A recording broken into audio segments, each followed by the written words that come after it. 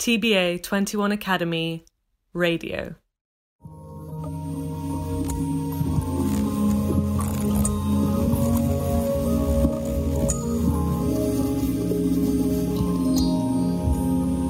State ascoltando Nautilus, storie da una laguna urbana del XXI secolo. Un podcast realizzato da Ocean Space Venezia.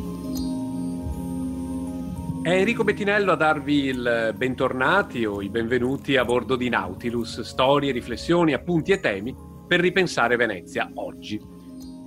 Quinto episodio di Nautilus questo. In questo episodio parleremo di libri e librerie e di scienze umane e ambientali, di come a Venezia possano nascere sempre idee e incroci culturali interessanti, specialmente sul terreno dei temi della sostenibilità, dei libri, della letteratura, insomma, diversi temi che andremo a sviscerare durante il nostro episodio.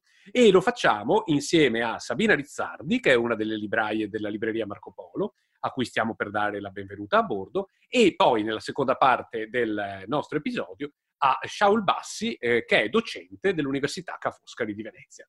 Intanto non la facciamo aspettare e diamo subito la benvenuta a Sabina Rizzardi. Benvenuta! Grazie e grazie a Nautilus del passaggio. Bene, spero che questo viaggio a bordo di Nautilus la porti insieme a noi verso, insomma, dei luoghi e delle sensazioni, insomma, che le fanno piacere. La libreria Marco Polo, dicevamo presentandola, è un luogo che molti veneziani, direi quasi tutti, conoscono, ma magari chi non è di Venezia magari non la conosce, quindi facciamo una breve presentazione. È un luogo che in questi anni si è affermato non solo come un esempio virtuoso di come si possa aprire e far funzionare una libreria oggi, in un'era in cui tutto il settore editoriale librario sta affrontando difficili sfide, e spesso si dice che, insomma, aprire una libreria non è così semplice, ma anche di come una libreria possa diventare un punto di riferimento culturale in città. E allora le chiederei subito, Sabina Rizzardi, come nasce la libreria Marco Polo e quali sono gli ingredienti di questa ricetta vincente? La libreria Marco Polo nella sua attuale configurazione nasce nel 2015, a settembre 2015, dall'incontro dei suoi tre soci, che sono Claudio Moretti, Flavio Biz e io, che sono Sabina Rizzardi. Attualmente le librerie Marco Polo sono due, una in Campo Santa Margherita e l'altra alla Giudecca. Per quanto riguarda gli ingredienti della ricetta, sicuramente l'ingrediente più importante, forse vi stupirete, ma è Venezia. Venezia come luogo, come contesto, come qualità di vita e di relazione, veramente uniche, caratteristiche uniche di questa città, che mi sento di dire è diversa da tutte le altre. Un altro ingrediente molto importante è il fatto che abbiamo sempre scelto di rivolgerci a quelli che a noi piace chiamare i vari abitanti di Venezia. Sono gli abitanti che hanno scelto di abitarla per una vita intera, sono quelli che la abitano per qualche anno, e cioè gli studenti e i professionisti, e anche quelli che decidono di abitarla per qualche giorno, vale a dire i viaggiatori. Il legame con la città di Venezia è assolutamente innegabile.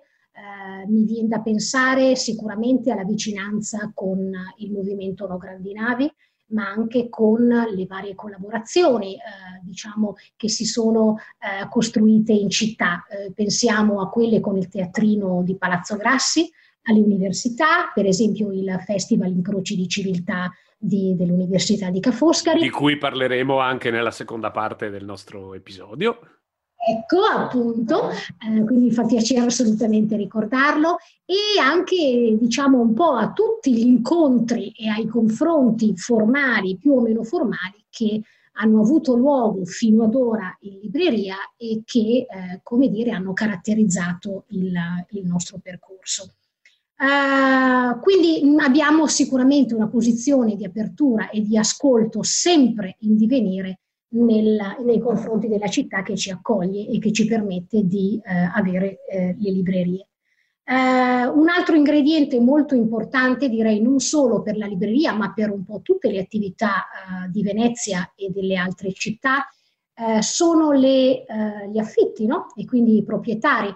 La fondatrice delle librerie McNally Jackson di New York, proprio in questo periodo, ha detto che non sono né le multinazionali né eventi catastrofici a mettere in pericolo le librerie, ma proprio gli affitti stratosferici. E mi sento di dire che è proprio così. Noi siamo molto fortunati, ci riteniamo molto fortunati di avere incontrato per ben 2 volte dei proprietari che hanno deciso di mettere a disposizione nostra e delle librerie lo spazio, invece che magari di negozi di souvenir e di bar molto numerosi in città, tra l'altro con affitti assolutamente sostenibili da parte nostra. Un altro ingrediente sicuramente è la scelta dei libri che ci sono. Glielo stavo proprio per chiedere, quali sono le linee su cui si fonda proprio la scelta dei libri, degli editori, degli autori da tenere in una libreria come la libreria Marco Polo? Partiamo, diciamo, col dire che in libreria c'è una scelta di letteratura, saggistica e illustrazioni per grandi e piccini, di case editrici medio-piccole, quelle che si chiamano case editrici indipendenti, con le quali condividiamo un modo di stare al mondo. Come persone, come librai, riteniamo molto importanti i libri che scegliamo e il messaggio che questi libri trasmettono alle persone che decidono, no, di oltrepassare la soglia. Una sezione che ci sta molto a cuore da qualche anno a questa parte è quella dei libri femministi, dei quali abbiamo un'ampia selezione e attorno ai quali abbiamo anche imbastito un festival. E devo dire, come ultimo ingrediente, direi... ormai la torta ne ha parecchi di ingredienti, quindi esatto. ce ne vogliono molti per fare una torta buona, eh? Ultimo, ma non ultimo, sicuramente siamo anche noi librai, siamo persone molto diverse, però a quanto pare ben assortite e disposte al confronto. Ecco, direi questa la ricetta. Perfetto, spero che i nostri ascoltatori e le ascoltatrici se la siano segnata, se vogliono aprire una libreria, questi sono gli ingredienti. Senta, parlavamo della scelta di libri che avete all'interno della libreria. La libreria si chiama Marco Polo, un nome che viene subito associato a Venezia e ai viaggi. Quindi come mai intanto la libreria si chiama così? La libreria si chiama così perché porta con sé il nome della prima libreria Marco Polo, che è stata aperta diversi anni fa nella zona del Teatro Malibran, dove appunto si dice proprio ci fosse la casa di Marco Polo. Oggi la libreria Marco Polo non è più una libreria di viaggio, però abbiamo portato con noi il nome e diciamo che il nostro mezzo di trasporto preferito sono diventati i libri. Ma Marco Polo lo vendete come autore? È un autore che tira Marco Polo ai giorni d'oggi? Allora, direi, dunque, Marco Polo, insomma, ma in realtà vi dirò questa cosa molto bella. Vendiamo e proponiamo spessissimo un libro molto bello e avvincente su Marco Polo, che è il Marco Polo di Shklovsky. Shklovsky è un autore russo di inizio Novecento che ha deciso di scrivere, riscrivere in un certo senso il Milione di Marco Polo, rendendolo più avvincente e comprensibile a noi che non siamo i suoi contemporanei e quindi è un titolo assolutamente che proponiamo e vi proponiamo come lettura. E allora intanto consigliamo a chi ci ascolta di prendere una penna e un foglietto per segnarsi i suggerimenti, perché adesso così ho quasi l'impressione che ne arriveranno anche altri e gliene chiederò sicuramente altri. Questo il primo, era Marco Polo di Shklovsky. La casa editrice è? Quodlibet, edito da È edito da Quodlibet. E invece abbiamo parlato della parte viaggi e di viaggi di un veneziano, ma è su Venezia, che poi è anche il nostro il nostro focus della nostra trasmissione è Venezia ed è il mare, la sostenibilità, ma se dovesse suggerirci un libro su Venezia, intanto ne tenete di libri su Venezia? All'interno delle librerie c'è una selezione di libri su Venezia con, diciamo, una caratteristica che ci piace evidenziare, e cioè preferiamo quelli che vogliono un po' leggere la città. Se vi fa piacere ve ne dico 2 o 3 velocemente. Volevo proprio chiederglielo, che cosa, se dovesse proprio suggerirci un libro su Venezia, magari o 2 o 3, ma magari si focalizzi dopo su uno così ce lo racconta bene, quale sceglierebbe? Allora, non posso sicuramente tralasciare L'intramontabile Venezia un pesce di Tiziano Scarpa, pubblicato da Feltrinelli. Mi piace anche proprio dire che Tiziano Scarpa è stato vostro ospite in uno degli episodi precedenti di Nautilus, e mi ricollego proprio al suo discorso quando Scarpa dice che i migliori libri su Venezia sono quelli scritti dai tecnici. Mi trovo molto d'accordo con Tiziano Scarpa per una questione di, diciamo, vista, no? Di osservazione della città e poi di visione di una città del futuro. Non posso non citare a questo proposito Venezia è una città, come è costruita e come vive, di Franco Mancuso. Mi piace anche suggerirvi un libro per l'infanzia che ha come protagonista Venezia, ed è Un sogno a Venezia di Stefan Zavrel, pubblicato da Bohem Press. Un sogno a Venezia è un classico che ha passato indenne anni e anni e anni, e ogni volta strappa uno sguardo luminoso diciamo a lettori e lettrici piccoli e grandi. È un libro illustrato. Che cosa succede in Un sogno a Venezia? Un bambino si sveglia e Venezia è sommersa dall'acqua. Quello però che mi piace di questo libro è che ci consegna un messaggio, e cioè che di Venezia ci si prende sempre cura costantemente. È che è il messaggio che attraverso anche i nostri episodi cerchiamo di dare. Altri suggerimenti? Ecco, un altro suggerimento che mi va di darvi è un altro libro scritto da un tecnico, uscito proprio di recente.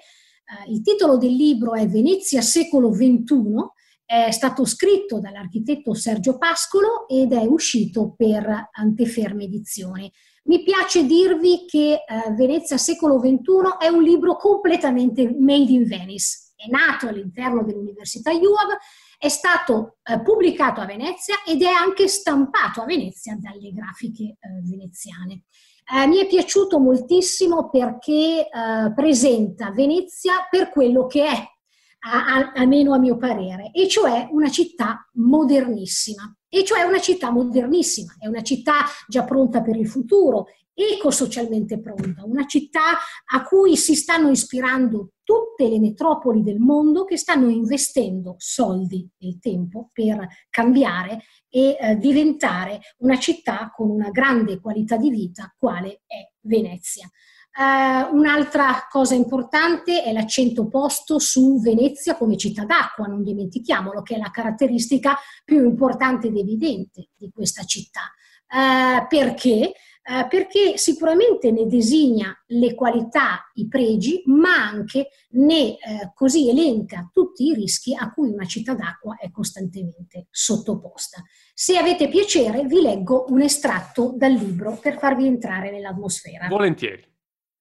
Se guardiamo la situazione con la giusta distanza, rimuovendo lo smog mentale della disastrosa condizione attuale, riconosciamo che Venezia è una città in mezzo all'Europa, è patrimonio dell'umanità, fa parte del mondo non solo in senso istituzionale, è un gioiello unico della storia urbana. La sua laguna e il suo territorio sono una meraviglia naturale e paesaggistica tra il mare Mediterraneo e le Dolomiti. È una città-porto sull'Adriatico alla testa occidentale della Via della Seta, è una città metropolitana di 860.000 abitanti, capoluogo di un territorio di eccellenza produttiva e manifatturiera, lei stessa città produttiva di grandi tradizioni artigianali, una fucina d'arte di rilevanza mondiale, città del teatro, del cinema, una grande città universitaria. E qui c'è la domanda fatidica. Ma com'è possibile che una città così sia in crisi, sia soffocata dai turisti, inquinata, allagata, si stia spopolando, stia morendo, com'è possibile che se ne accetti o se ne preveda cinicamente o addirittura se ne pianifichi la fine? Ecco, capite bene di cosa si tratta, insomma.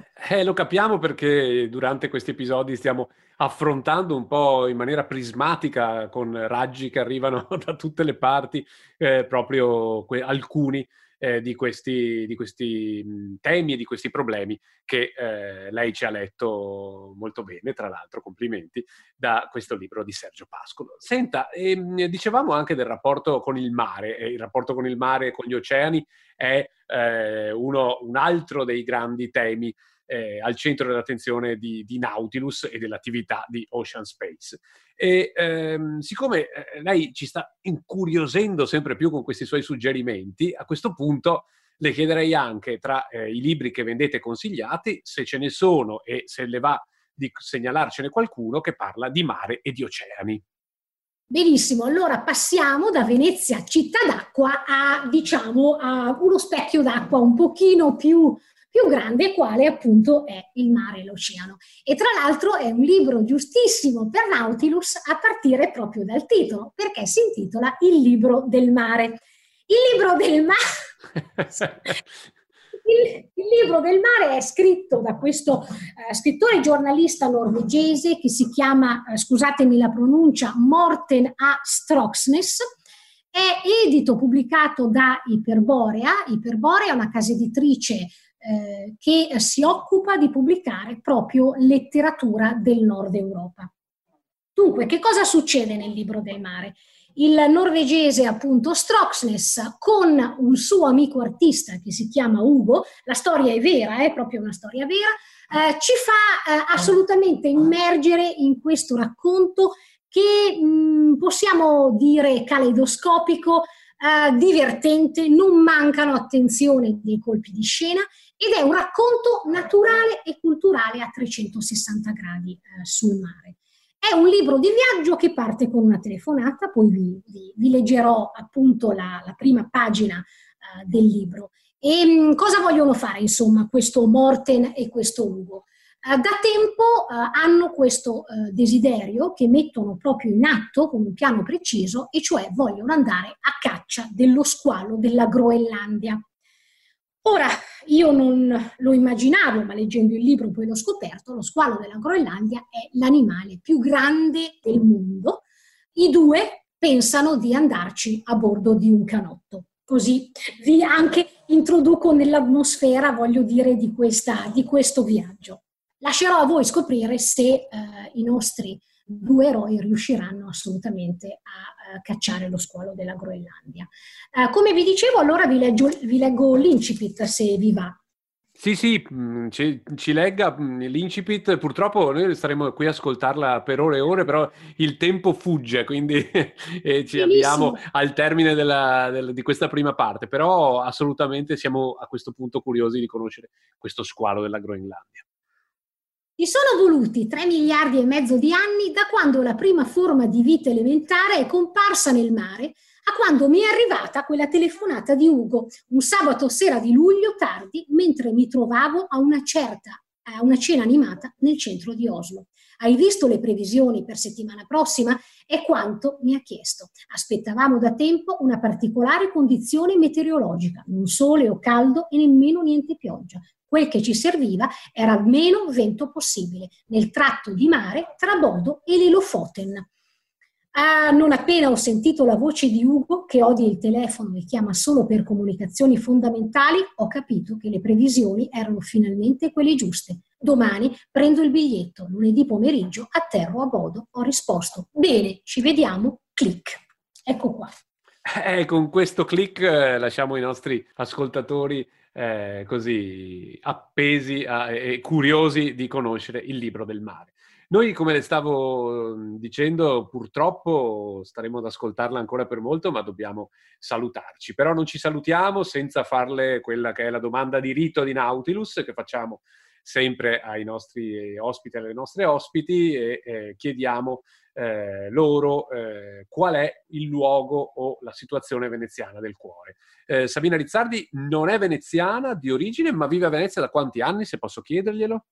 Da ben ormai 25 anni. Da ben ormai 25 anni, quindi diciamo veneziana veramente a tutti gli effetti. E quindi molto rapidamente qual è il luogo del cuore di Sabina Rizzardi? Il mio luogo del cuore posso certamente dire che è la fondamenta delle Zattere.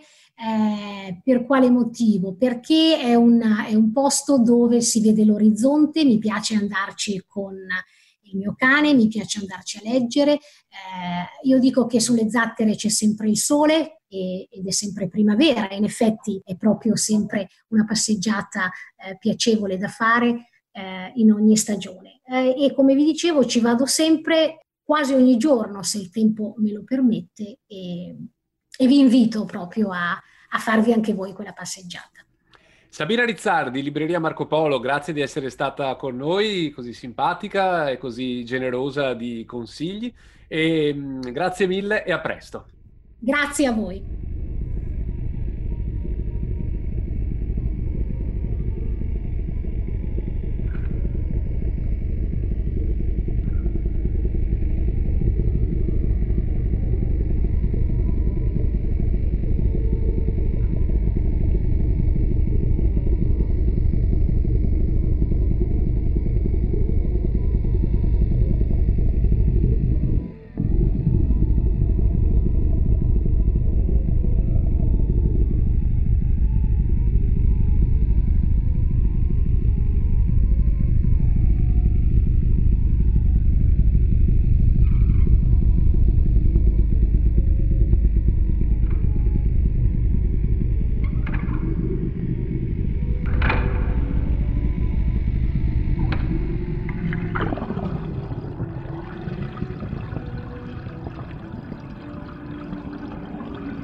E abbiamo salutato Sabina Rizzardi e diamo adesso il benvenuto a bordo di Nautilus a Shaul Bassi, una figura che definiremmo multiforme nell'ambito della cultura veneziana, non solo accademica, diciamo della cultura veneziana in genere, e a cui adesso daremo il benvenuto. Docente di letteratura inglese, cofondatore del festival Incroci di Civiltà, di Beit Venezia, Casa della Cultura Ebraica, e direttore dell'International Center for the Humanities and Social Change di Ca' Foscari, è anche negli ultimi anni molto attivo sulle tematiche della sostenibilità e del rapporto tra le letterature, la società e l'ambiente. Insomma, è negli ultimi anni molto attivo su dei temi a cui noi qui a Nautilus teniamo particolarmente. Benvenuto Shaul Bassi. Buongiorno a tutti e grazie della vostra ospitalità. E allora, grazie a lei. Ne abbiamo elencate tante di attività, cercheremo di raccontare qualcosa che da queste attività è poi anche sorto, è nato, e quindi le lascio subito la parola per raccontarci, non so, da cosa iniziamo? Inizierei forse da Incroci di Civiltà, che è stato anche citato dalla ospite della prima parte del nostro episodio, Sabina Rizzardi, che ha ovviamente citato Incroci come uno dei momenti di collaborazione tra le varie realtà della città. Quanti anni sono adesso di Incroci e le chiederei anche che tipo di relazioni e di riflessioni sono state attivate dalla intensa attività di questo originale festival. Dunque, Incroci di Civiltà nasce nel 2008 e quindi quest'anno sarebbe stata la 13ª edizione, l'abbiamo chiamata 12 e mezzo proprio perché è stato un anno eccezionale, e mi fa molto piacere che Sabrina Rizzardi ne abbia parlato, perché il rapporto con i librai è stato fin dall'inizio uno dei motivi ricorrenti e qualificanti di un festival di letteratura che è nato, diciamo, un po' per caso.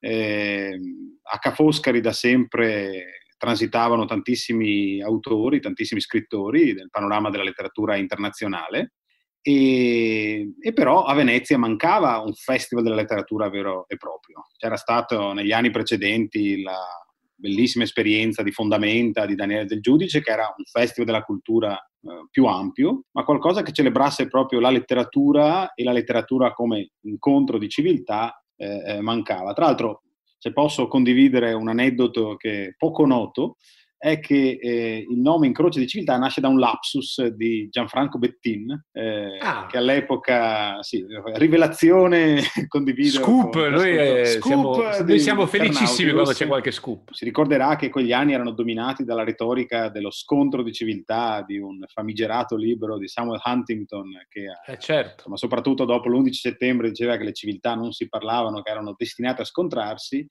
e siccome Venezia e Ca' Foscari in particolare sta a testimoniare esattamente il contrario, c'era venuto in mente di chiamarlo Incontri di Civiltà. E andammo a proporre una collaborazione di Ca' Foscari con il Comune di Venezia e parlando con l'allora assessore Luana Zanella, a cui va la nostra riconoscenza, e a Gianfranco Bettin, fu letteralmente un lapsus in cui Gianfranco Bettin dice sì, poi questa idea degli incroci di civiltà, e io dissi sai che c'è? Sarebbe Incontri, però Incroci è molto più efficace, quindi questo nacque. E insomma, per farla breve, Incroci di Civiltà nacque come un spin-off di un convegno accademico nel 2008 e dal 2009 diventa autonomo e si va a intersecare con tante realtà cittadine, non solo il comune, e devo dire che passati molti anni continua a essere commovente vedere come gli autori amano Venezia e i lettori veneziani e come i lettori rispondono con entusiasmo a questi scrittori che vengono da tutto il mondo, famosi e meno famosi.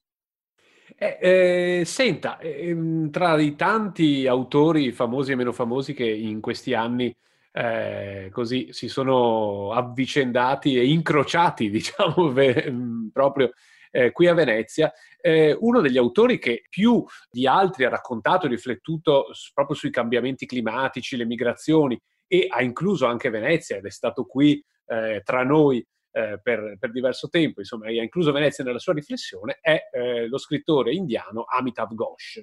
Ci vuole così raccontare un po' il rapporto tra Ghosh e Venezia e cosa ha portato questa esperienza?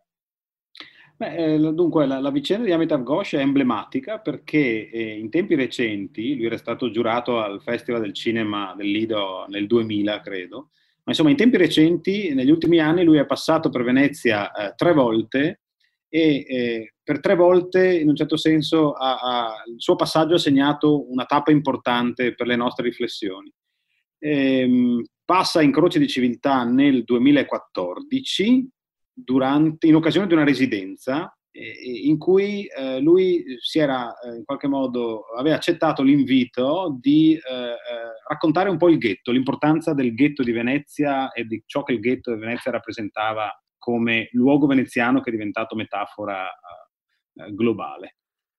Ritorna nel 2017 per l'inaugurazione del nostro Center for the Humanities and Social Change per una conferenza per noi poi diventata fondamentale, in cui si interrogava sul rapporto tra letteratura e cambiamenti climatici, ed è ritornato l'anno scorso per presentare il suo romanzo, L'isola dei fucili, che è un romanzo in cui lui mette insieme appunto il ghetto, che è uno dei luoghi veneziani raccontati in cui è ambientato questo romanzo, lo straordinario tema della crisi ambientale, di come coinvolge una città come Venezia e come la questione ambientale è intimamente legata a quello delle migrazioni.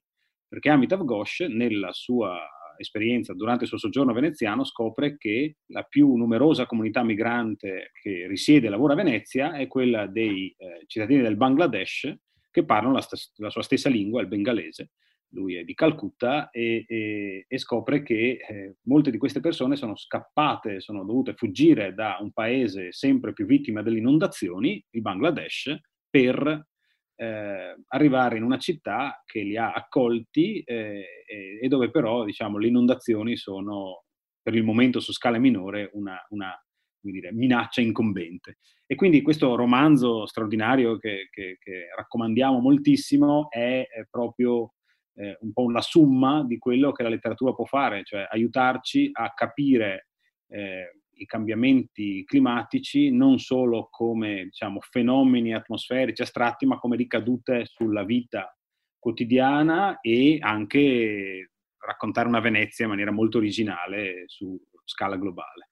Senta, in un altro libro, che, legato probabilmente anche alla conferenza di cui lei parlava prima, Ghosh riflette proprio sul fatto che la riflessione sui cambiamenti climatici è stata per moltissimo tempo e ancora è prevalentemente assente dai romanzi, dall'attività degli scrittori. Lei cosa ne pensa di questa analisi e concorda con lo sguardo di Ghosh, che individua in una sorta di grande rimosso, che lui definisce appunto la grande cecità, questa mancanza, questo fatto di non curarsi di una cosa che eppure è così grande e sta così influenzando la vita di tutti noi?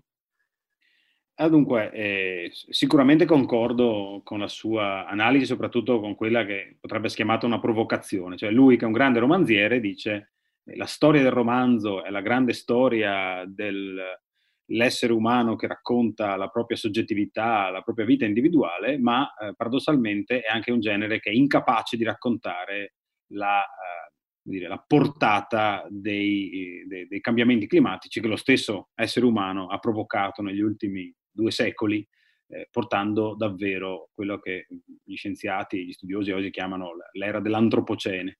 È anche vero però che, e Ghosh stesso lo ha dimostrato con l'Isola dei Fucili, che noi abbiamo bisogno della letteratura per avvicinarci da un punto di vista anche emotivo, da un punto di vista cognitivo a questi fatti, non semplicemente come dati scientifici, che sono fondamentali, ma proprio per capirne la dimensione umana.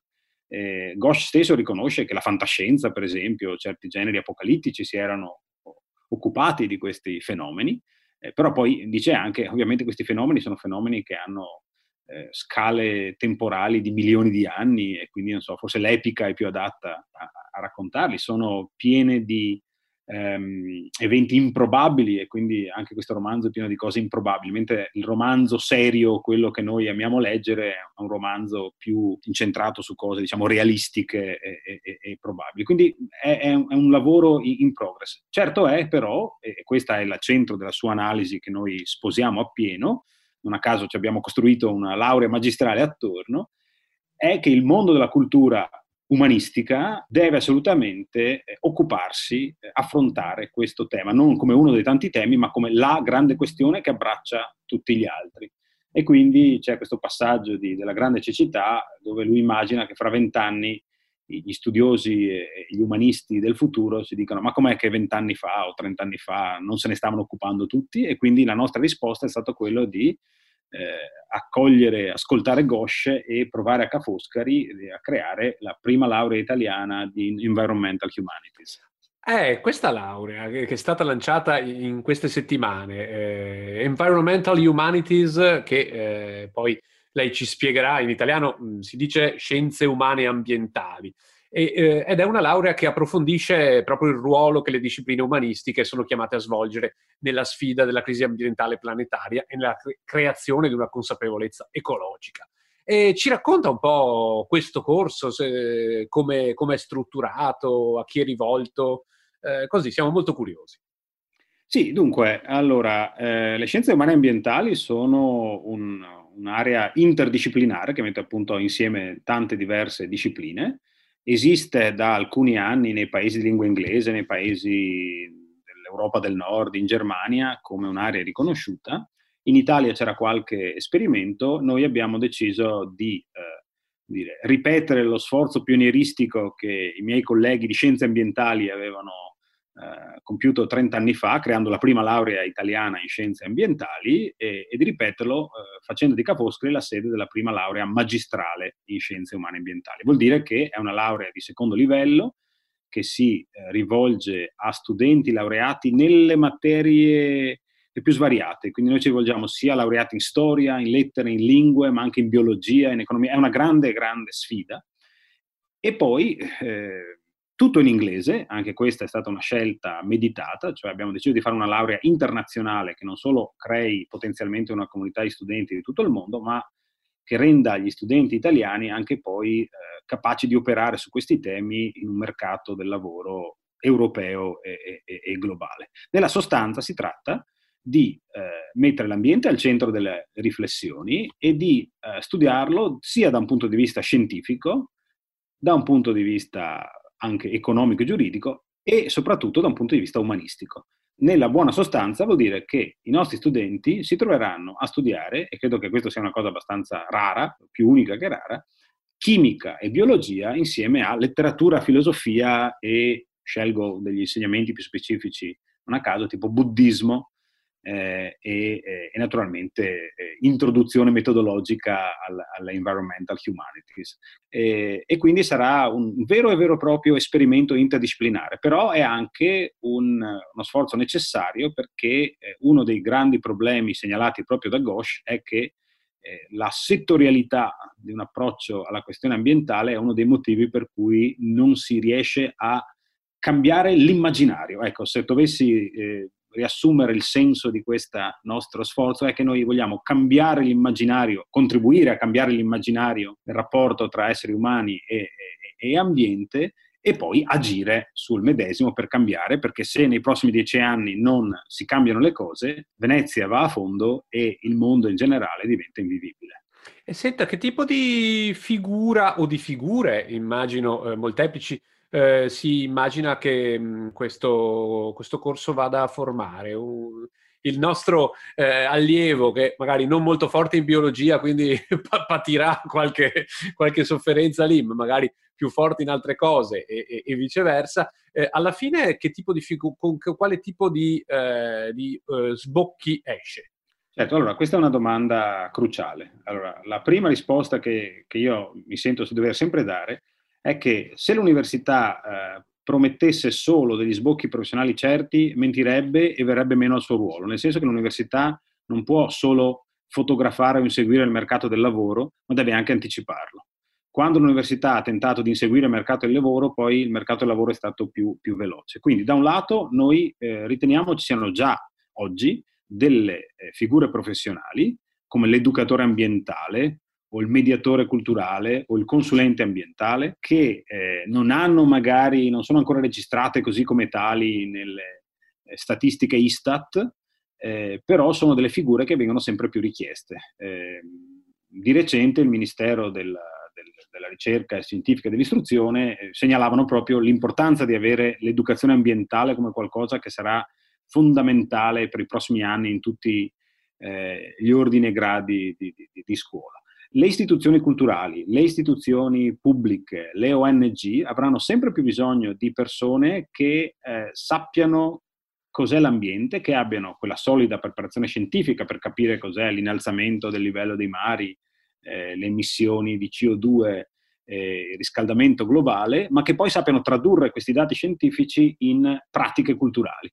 E quindi nei musei, nelle organizzazioni che fanno educazione formale e informale. Ecco, noi crediamo che quelli che, con un termine che a me non piace, ma insomma sono i green jobs, io da anglista non amo usare l'inglese a vanvera, ma insomma mi pare che sia molto molto importante che scienza e arte, e insomma non a caso stiamo parlando all'interno di uno spazio offerto da Ocean Space, che è un esempio luminoso di questo atteggiamento e approccio interdisciplinare. Cioè Ocean Space, con cui la nostra laurea si avvia ad avere una proficua collaborazione, è il luogo dove si incontrano già scienza, cultura e arte, che sono tra l'altro, diciamo, tre degli elementi in cui Venezia ha una visibilità internazionale. Se posso aggiungere una battuta, uno dei motivi per cui a me non piace che si parli solo di green jobs o di green economy quando si parla di ambiente è che Ocean Space è là a ricordarci che la maggior parte della natura è blu e non green, e quindi anche all'interno delle humanities si parla sempre più di blue humanities, e quindi per noi anche questo aspetto acquatico e oceanico sarà molto molto importante.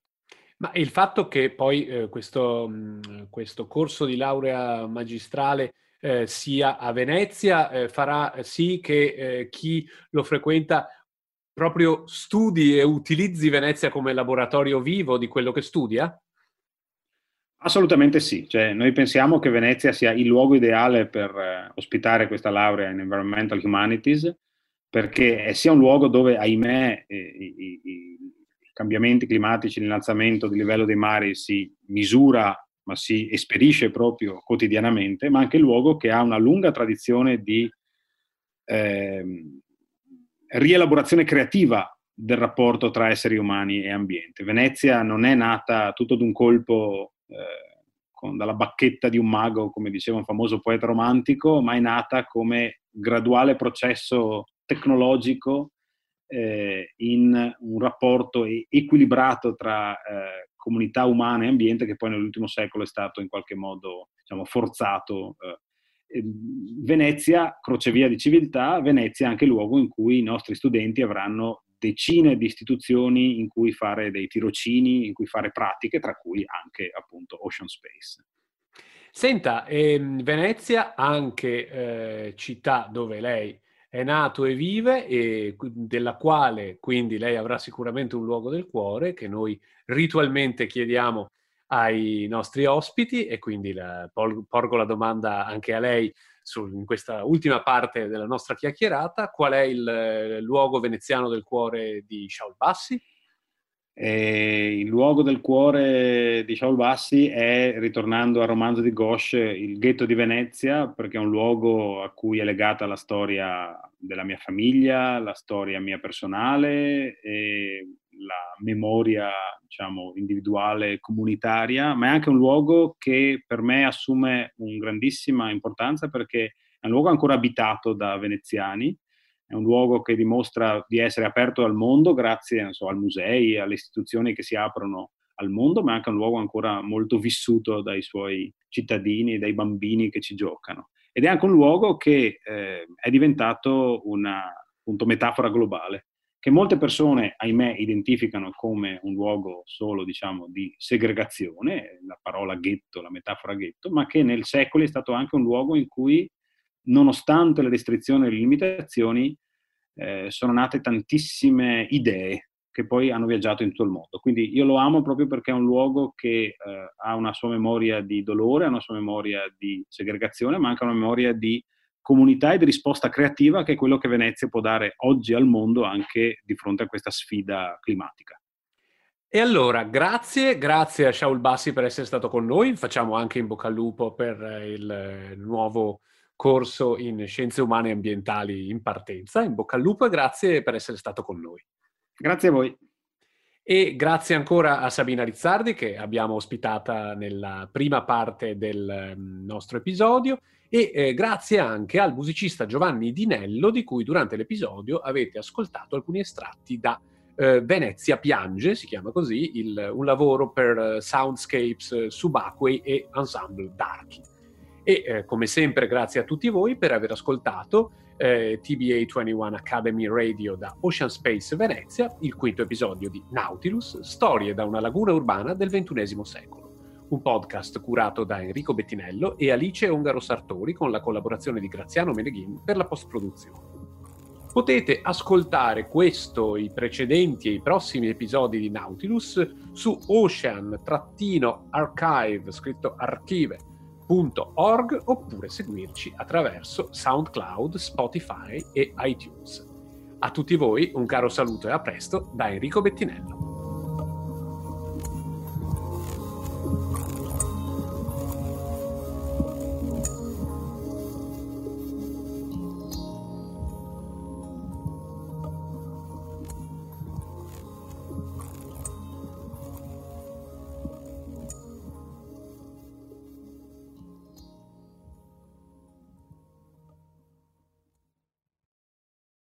TBA 21 Academy Radio.